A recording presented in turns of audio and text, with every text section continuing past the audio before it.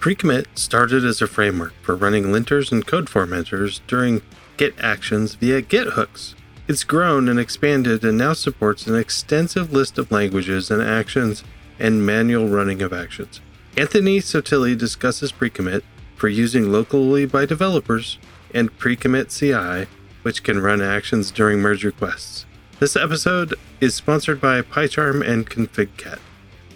ConfigCat is a feature flag service. Easily use flags in your code with ConfigCat libraries. Toggle your feature flags visually on a dashboard. Hide or expose features in your application without redeploying code. Set targeting rules to allow you to control who has access to the new features. It allows you to get features out faster, test in production, and do easy rollbacks. With ConfigCat's simple API and clear documentation, you'll have your initial proof of concept up and running in minutes. Whether you're an individual or a team, you can try it out with their forever free plan or get 25% off any paid plan with the code Test and Code 2021. Release features faster with less risk with ConfigCat. Check them out today at configcat.com.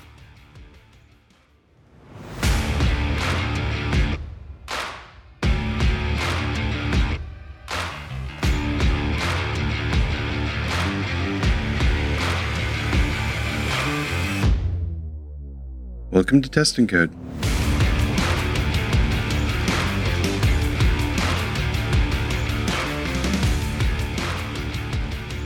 Let's talk about Precommit. Sure. So the idea behind Precommit is, well, the original idea behind Precommit was that it was a Git hooks runner, but you only had to manage a small set of configuration and it would install and run all those tools for you in a bunch of different programming languages. So despite Precommit being written in Python, it supports, I think, like 8 or 9 native programming languages at the moment. So, Python, JavaScript, Ruby, Rust, Go. You can run Docker files. It has a portable grep alternative. There's a whole bunch of languages, and it's really easy to plug in new ones. Oh, it supports the .NET framework, Coursera, which is like a Java package manager, JVM package manager. It has a whole bunch of language supports. And the big difference between other tools is Flake8 will manage and install all these tools for you, so your developers don't have to worry about, oh, do I have the wrong version of Ruby, and I have the wrong version of this particular linter code formatter tool installed. Like, no, you don't worry about that. Precommit just manages it for you, and you don't have to think about it. Okay. It has, spread a little bit beyond the initial Git hooks idea. You can use it without involving Git hooks at all, just as a linter and code formatter runner. You can also use it as a CI tool, which, runs your code formatters and linters and makes sure that your code stays up to date with your particular style.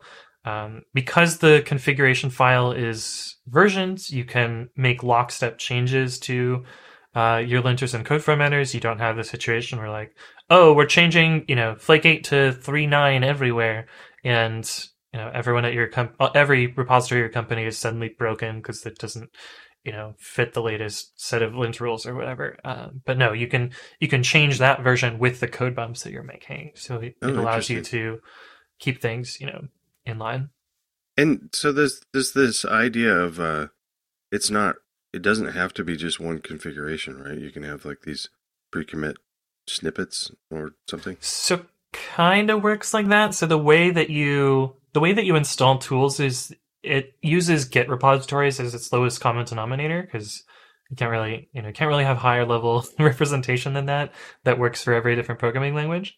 And inside each remote repository, there's a small bit of configuration which sets up sensible defaults for that tool. So for instance, the Flake8 tool runs Flake8 against Python files. That is encoded in a little YAML file that sits inside Flake8's repository. And if you want to use Flake8, you just reference Flake8 and a version number and the hook ID that you want to use from that. And It will include that base configuration, and then you could override it if you need it. So you can override it with inclusion or exclusion, or make it run on different file types, or have particular command line arguments, or whatever you need to do to extend that tool. And so what your configuration file, what your pre-commit config tends to look like is it's a list of repositories that reference remote tools to run all the things that you would want. There's also an escape hatch. If you don't want to reference remote repositories, you can use what's called the local repository. It's kind of a special sigil that lets you, escape from the repository based installation. And there you can leverage the package managers for each project or for each language. So if you wanted to use pip directly, you could set up a local hook. Of course, you don't get all the niceties of the default base configuration. You have to specify every bit of the configuration yourself. You can also set up just like system hooks or script hooks, which either live in the repository itself or are externally managed tools. So you can still have the old school systems team that manages your tools on your machine and upgrades those out of band with your configuration. You just reference them globally using pre-commit. Okay. And in that case, it's mostly good for standardizing all of the weird edges around Git that are encoded in pre-commit's code base for managing merge conflicts resolution, linter running. Like that one's a common problem when working with other Git frameworks. Like the naive approach is just run against everything in the merge conflict, which most of the times isn't the code that you touch. You don't care about that other file that someone else introduced a linter, and you're really concerned with the files that conflicted, the files that I touched. Another thing that it deals with that's kind of tricky is applying patches to partially staged commits. Like you want to make sure that you're only linting the stuff that's about to be checked in and not the stuff that's not going to be checked in. So you can have both false positives and false negatives based on those unstaged contents. And pre-commit is careful to stash those changes out and only check the ones that are about to be checked in. Of course, you end up in a whole different set of complicated problems because, well, what if the stash then conflicts with the changes that were made? And there's clever roll forward and roll back cases for those.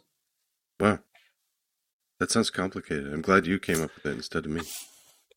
I've learned so much about Git and different programming languages, package managers, and how to bootstrap all these things from nothing. And I found close to 10 or 20 bugs in Git so far, just from the crazy edge cases that have come up as part of this project.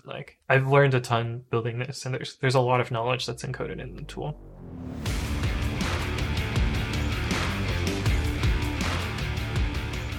This episode is sponsored by PyCharm. I write a lot of code. PyCharm saves tons of time there, helping with code hints and being able to quickly jump to any file or any function super fast. And tests, of course. Great for writing and running tests. But I also write a lot of Markdown files in PyCharm. I love the preview pane when I need it, but what I really love is that PyCharm automatically turns on a grammar and spell checker for Markdown files. This isn't just a convenience or an ego thing. PyCharm is helping me communicate more effectively. Thank you, PyCharm. Avoiding miscommunication saves tons of time. Go to testandcode.com/PyCharm, try it out, and see where PyCharm saves you time. So, a lot of people will probably run this tied to some Git events, though, right? Mm-hmm. And from its name, the first one you thought of was pre-commit. But there's other places you can tie in code. Where can I run code in different parts of my workflow? Yeah, so I think there's something like 8 or 10 Git hooks that are configured right now, and there are some that have not been implemented yet. It's really been, if somebody has a use case for this, they'll come along and implement that additional Git hook. Okay. And for the most popular ones are pre-commit, of course. There's also pre-push, which runs as you're pushing a branch. There is commit message and prepare commit message, which are fired when you're making the message for a commit. So it allows you to make sure your ticket number's in there, or auto format the ticket in, or things like that, or enforce your messaging style, declarative sentences, blah blah blah. You can run linters and stuff on your messages. Yep, yeah, it's actually cool. Pretty popular. I find it really annoying, but it's pretty popular. People do it. What else is there? There's some for repository states. So there's post checkout, which runs after you switch branches or after you merge a particular change or do something like that, which people often use to generate or synchronize a generated file in the workspace, or like make sure that you know IDE metadata is up to date or stuff like that. What are the other ones? Let me just look at the docs really quickly. I mostly just use the pre-commit stage and don't really worry about the rest of them, but other people use the rest of them. Okay, so there's commit, there's merge commit, which happens during merge. We talked about push, we talked about prepare commit message. We talked about post checkout. Oh, post commit. So there is, despite the tool being called pre-commit, there is a post commit hook that is also supported. Post commit, you can't really do any validation, but again, you could generate metadata or do whatever you need to do afterwards. There's also post merge, and then there's a special stage called manual, which allows you to invoke pre-commit. Invoke a tool that doesn't run at any Git stage, but you might use it as a one-off execution. And that's where pre-commit becomes more of an execution engine and less of like a Git hooks tool. Well, that's actually going to be my next question. Can I, if I just have like it sounds interesting to me. So there's times where like in a post commit or maybe a post merge or something like that, or where it might make sense to me to kick off like a notification message or something to people. Can I write my own tool and hook it into pre-commit then? Yep, absolutely. So there's the classical repository-based tooling where you would set up a Git repository, write an executable, write a little pre-commit hooks.yaml file that says I provide this hook, and then you can plug that into your consuming repository. So this allows you to have like a reusable tool. If it's a one-off tool, it probably makes more sense to write that code directly in the repository that you're worried about and use a local hook to reference that. But yeah, anyone can write their own set of hooks. Basically, just providing the necessary metadata to make that happen. And I can mix and match in the configuration. I can have some tools that are Git based hooks or tools, and then others that are just my own and stuff. Yep. Yeah, you can mix and match what hooks you're targeting as well. So you can have your pre-commit and pre-push hooks live side by side. You can have commit message hooks configured directly as well. And pre-commit's smart about finding just the ones that satisfy that particular stage and running them. Now, for Python projects, let's say I want to try this out on a project, and I just, I've listened to this episode, and it's kind of, I kind of understand what's going on, but I don't know the formatting or anything. Is there a good bootstrap way to just like hook up a couple of these tools to my project and try it out? Yeah, there's a quick start guide on precommit.com. That's pre-commit.com. The other website is owned by some weird construction site that I've been trying to ping the owner about for a while and pay them good money to take it, but we'll see what happens with that. But yeah, there's a quick start guide on precommit.com which walks you through setting up a basic precommit configuration that this particular configuration is very simple. It includes black and some white space fixers, and it guides you through setting up the basis to get started. What I would actually recommend is finding another repository which already configures precommit, figure out what tools they're using, and copy paste their config. There's also a list of supported hooks on the precommit website as well, which is basically just a large catalog of things that you might want to use. For Python projects, what I recommend is kind of three or four tools. One, an import sorter, so either iSource or reorder Python imports. A code formatter, things like Black, AutoPep8, or YIPF, and a checker, Flake8 usually. And you can also, layer in your white space checkers, your YAML checkers, JSON checkers, whatever you want to do. But that's usually what I recommend for getting started. And if you want to look at any one of my repositories, they are all configured with precommit and have a whole bunch of other related tools as well. So like one example is iUpgrade, which is a tool which takes, old syntax and upgrades it to newer, nicer syntax. So for instance, like it'll take .format calls and upgrade them to F strings if you've told PyUpgrade that I want Python 3.6 plus, for instance.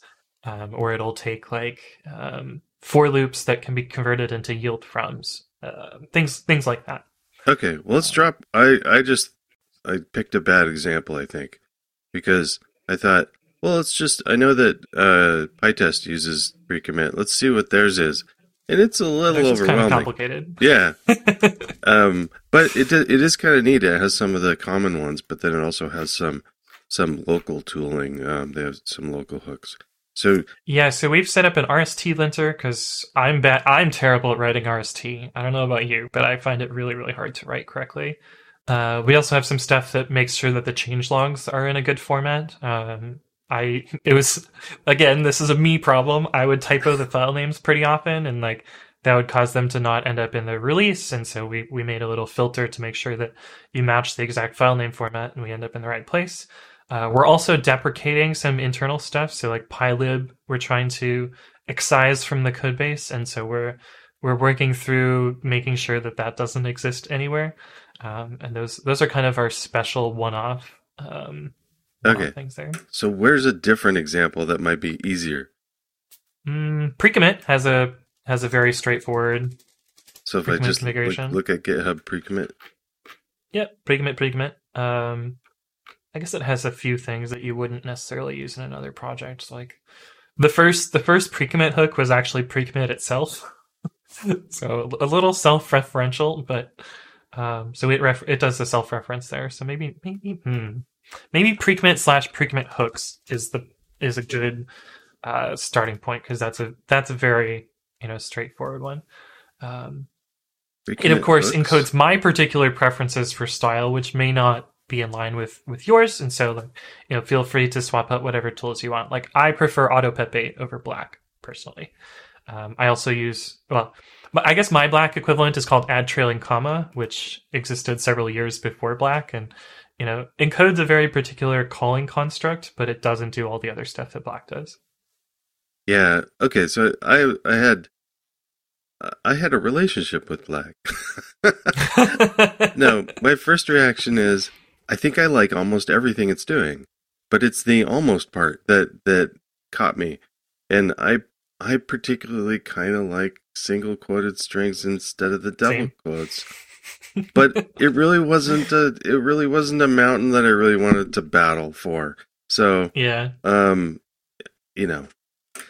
usually find that like I think Black is an overwhelmingly good thing for the community. I don't use it myself because I don't like some of the minor things, but I think the goal of eliminating conversations around style preference is great. It saves, well, it's the jury's still out on whether it saves time, because it should save time by avoiding these conversations. Of course, it seems to trigger more conversations about like, well, I don't like Black, so we should use something else, and then like that whole rabbit hole. Okay, but so I think like let's talk about your tools though. So AutoPep8 you use instead of Black. My concern would be is AutoPep8 maintained as well as Black is? So is there decent maintenance on AutoPep8? Yep, yeah, I know the maintainer of AutoPep8. Okay. They're very good about keeping things up to date. That said, AutoPep8 does a lot less than Black. It is mostly responses to error codes that PyCodeStyle emits. Okay. And so, like, unless it's an error in the PyCodeStyle tool, AutoPep8 tends to avoid, changing your code. But that might be a good starting point. So to start with AutoPep8 on a project that's already existing, that would be fairly non-political to add that to something. And then like usually when I talk about adoption of Flake 8, my recommendation is like run AutoPep8 on your code base just to start with, because it's going to save you a lot of time worrying about individual lint rules. It'll solve like 80% of them for you. Okay. And then what's the import sorter you use? I wrote my own import sorter called Reorder Python Imports. That's a long name, man. Yeah, I mean, I like non silly names. I tend to prefer like this is what it does. Of course, pre-commit is a terrible name, so I'm not exactly perfect about it. But Reorder Python Imports was written mostly with pre-commit in mind. The original idea was that it would notice the structure of your repository and know which things are system, third-party, and first-party imports. And at the time, I want to say isort was GPL'd, so I didn't want to. I didn't want to contribute to it because I wouldn't have been able to use it at work. So I wrote my own clean room, unrelated implementation of that. Okay, but iSort's another common one, though, right? Yep. iSort is another import sorter. It has a lot of configuration options, so it's a very configurable import sorter. You can pick a number of different styles, a number of different options for it. And at the time, it didn't support discovering the structure of your repositories, so it didn't really know what was first party versus not. So you had to manually configure all that. But the latest version of iSort now does essentially the same work that reorder Python imports does. So it figures out your repository structure and can order things, properly. I actually, funny coincidence, I actually work with the maintainer of iSort at Stripe. So did you like ever, have battles on this? I mean, no. Okay. Like I use my own thing. He uses his own thing. We did talk a little bit about like some of the strategies there, and like my initial reason for writing reorder Python imports was due to licensing. iSort is actually relicensed since that happened. So a lot of my original reasons for forking off my own project are, I guess, no longer super relevant. Okay, one of the things is the configuration. I can use iSort without any configuration also, right? You can, however, it won't necessarily play nicely with the rest of your tools. So like iSort out of the box doesn't play nicely with Black. Reorder Okay. Python imports does. I don't know of any incompatible tools with it at the moment, other than iSort. Okay, well that's a benefit. And then checkers, you're using Flake 8, is that right? Yep, I'm using Flake 8. I'm also using MyPy, which is a type checker. And I'm using a bunch of one-off checkers. So like I have a JSON checker. I have a checker for large files. I have a checker for YAML. I have a checker for checking in debug statements. So how many times have you shipped an import PDB or a breakpoint to prod? This will check, prevent that from happening. I also have a thing that enforces a naming convention on my tests. I have a few fixers. Neat. What's that called? This one is called name tests test. Again, like my my very convenient naming of tools. And that one comes from precommit hooks directly. So if you use precommit hooks, you'll have that one. But it enforces like you can either force having tests at the beginning or having tests at the end of your file names. I prefer tests at the end because then tab completion works, but to each their own. You write the name test at the end of the thing? Yeah.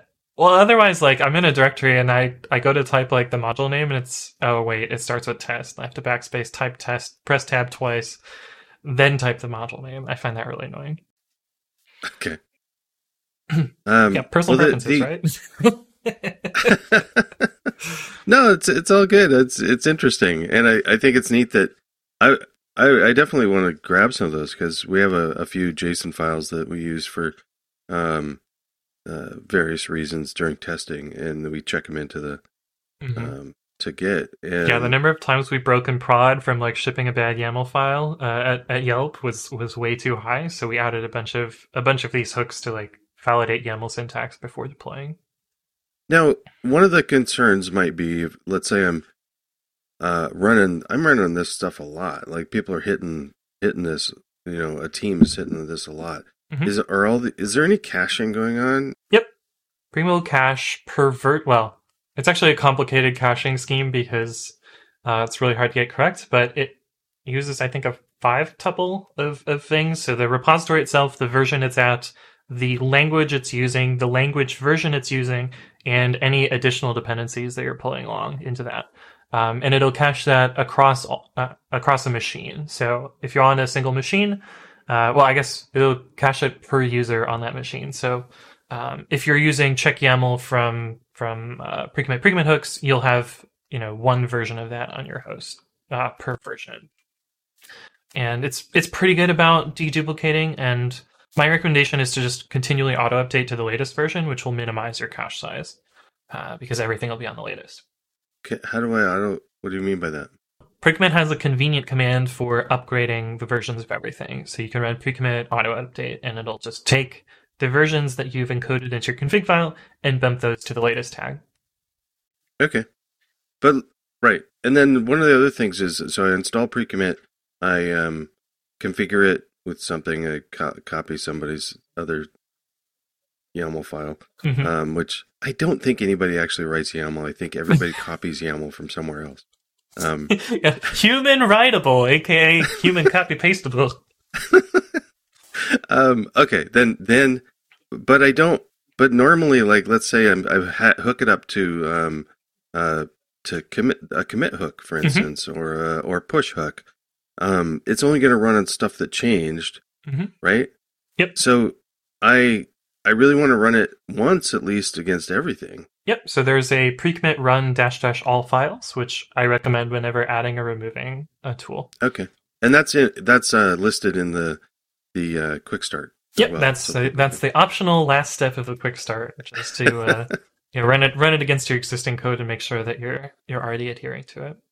And I actually like to hook up a handful of tools that I don't really need, and some that I do, some that I don't, and then so that I can run this whenever I want to, when things are not going well during my work day, and I can run this and I go, well, this works still. You can also run pre-commit through Tox, which works well as well. So there's another. You can get Tox to run pre-commit. Yep. Okay. Well, I guess you could, right? It just calls it, right? Yep. So I often, before pre-commit CI, which we haven't gotten to yet, before pre-commit CI, I would run a Tox job that ran pre-commit run -- all files, and -- show diff on failure as well, because that would be easier to debug in CI. But yeah, that's how I used to do it. Let's do pre-commit CI. Sure. What's this? So the idea behind pre-commit CI is it takes all of the good parts of pre-commit, so installing and running tools, and all that part, and builds a CI system around it. So previously, I would run pre-commit in Tox in CI, and it would tell me a pass-fail about whether things adhered to code style correctly.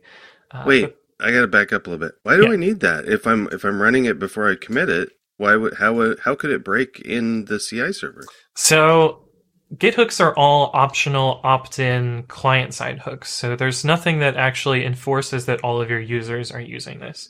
And especially when you're working with open source projects, you don't really expect a drive-by contributor to set up all of your developer tooling. Like, they might not even run the tests. They might not even write any tests. They might not run the linters or code formatters. They might just, commit their change from the GitHub UI and move on with their life.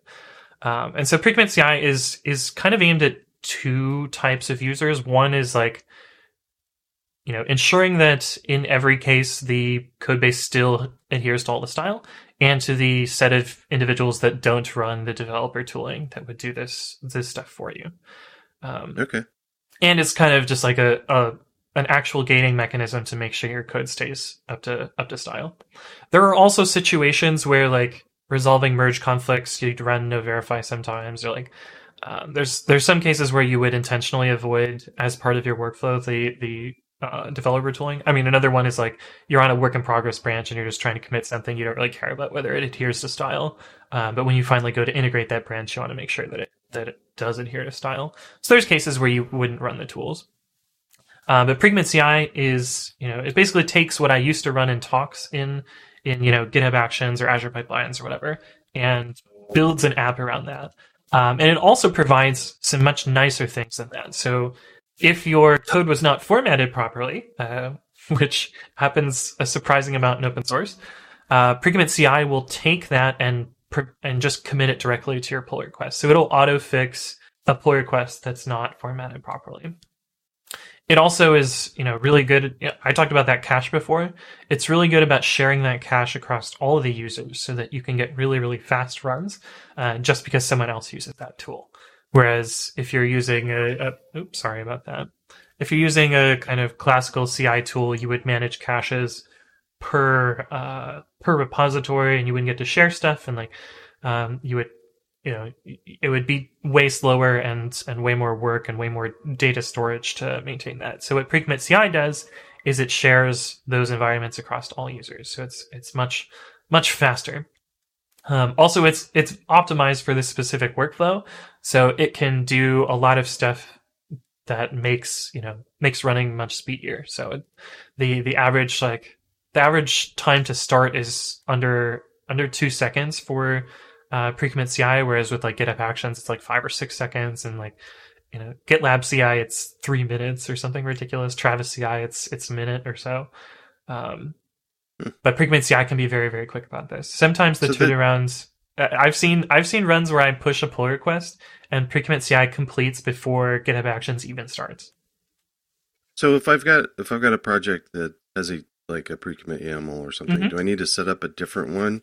Nope. It works completely off of your existing pre-commit config. So you need zero configuration to get started.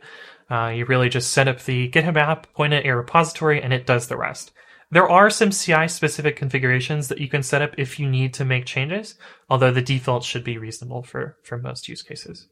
Okay, but I'm still being dense. But let's say I've just set up hooks to go to my pre-commit as a pre-commit hit or pre-push hook. Yep. Those two events aren't happening on CI. I'm doing merges and stuff.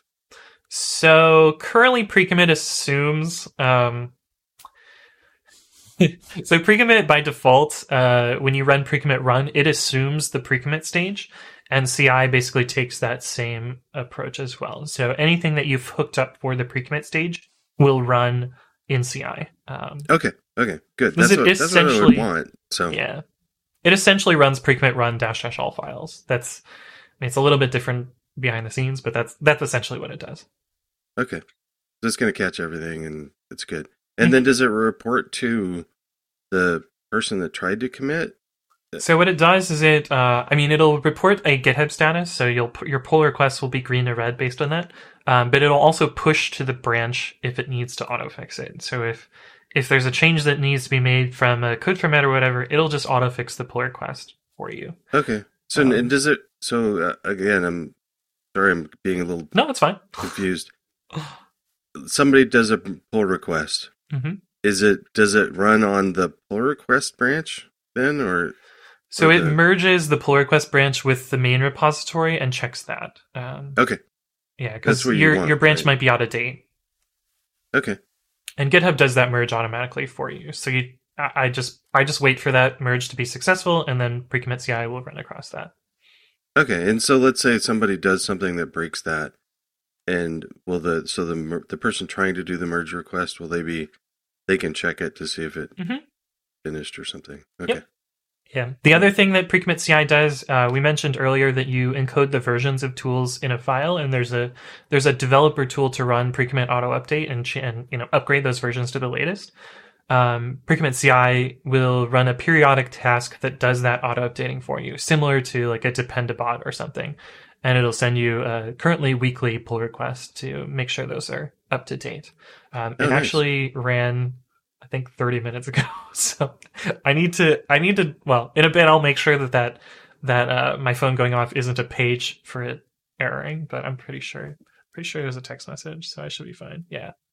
I think we're good. Do you need to go? No, I think I'm fine. Okay. Worst case, there isn't an SLA, so within 15 minutes, I'll check on it anyway. And I can always rerun any failed runs, so that's easy. How do people find pre-commit CI? So they can go to pre-commit.ci. Got a fancy international domain. Nice.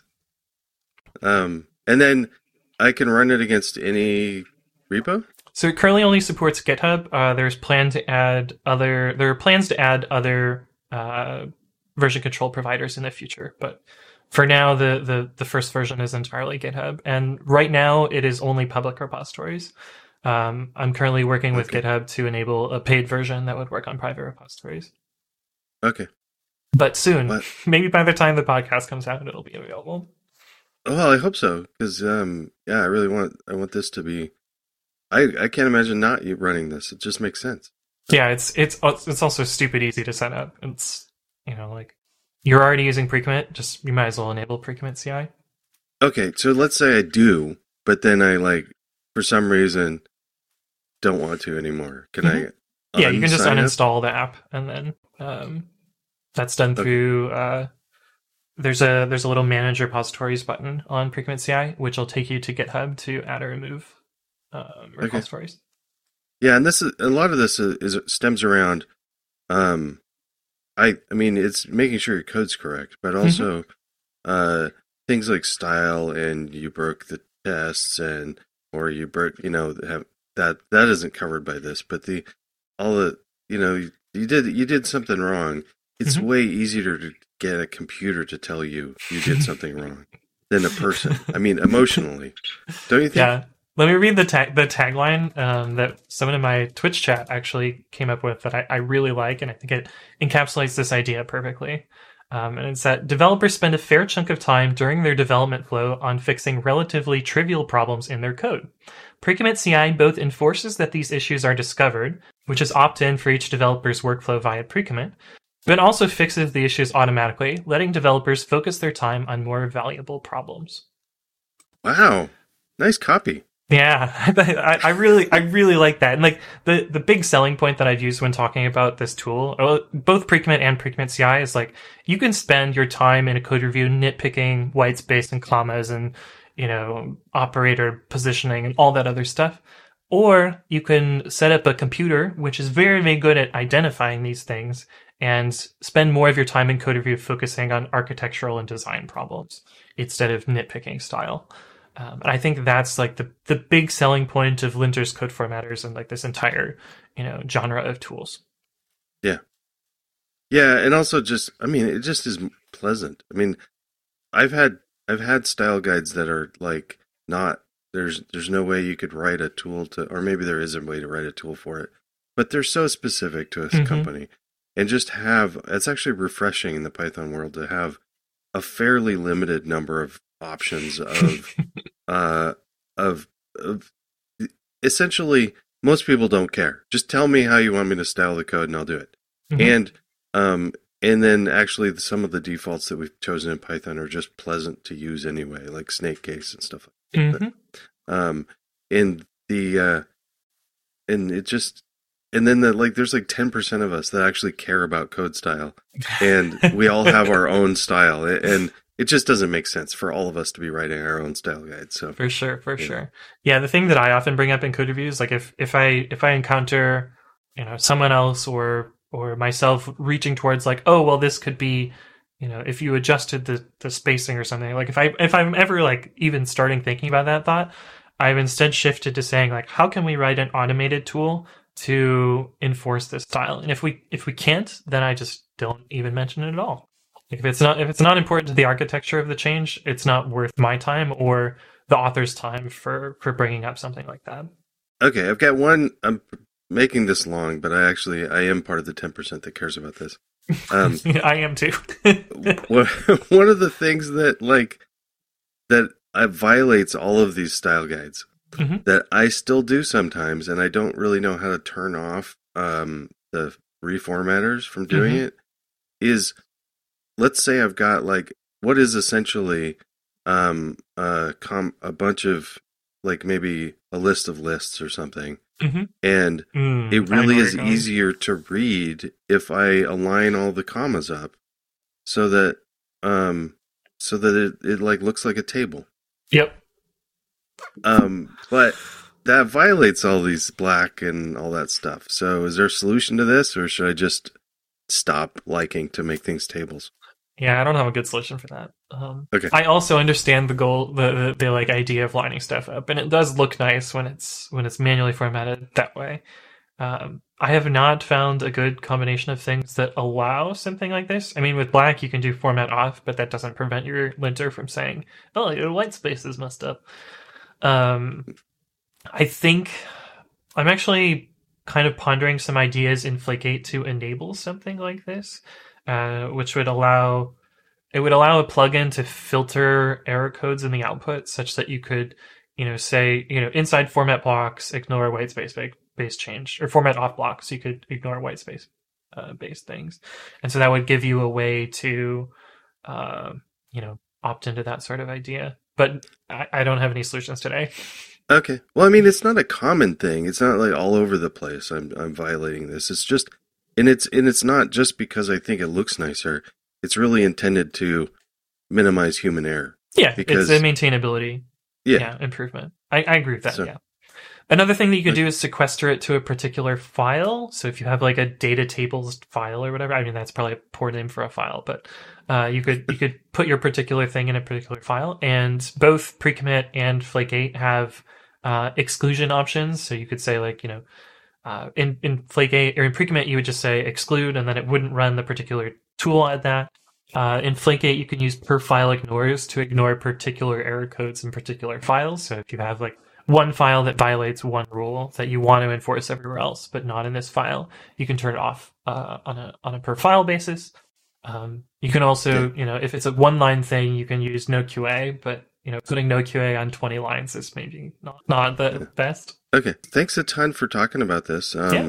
Again, so people want to check out precommit. Normal precommit, it's at pre-commit.com, and pre-commit.ci is your CI tool. Yep. And then people can just Google all the other stuff, Python, Flake8, stuff like that. Yeah, sounds great. All right. Well, thanks a lot for joining the show, and I hope you have a great day. Yeah, thanks for having me on, and I hope your day is great as well. Thanks.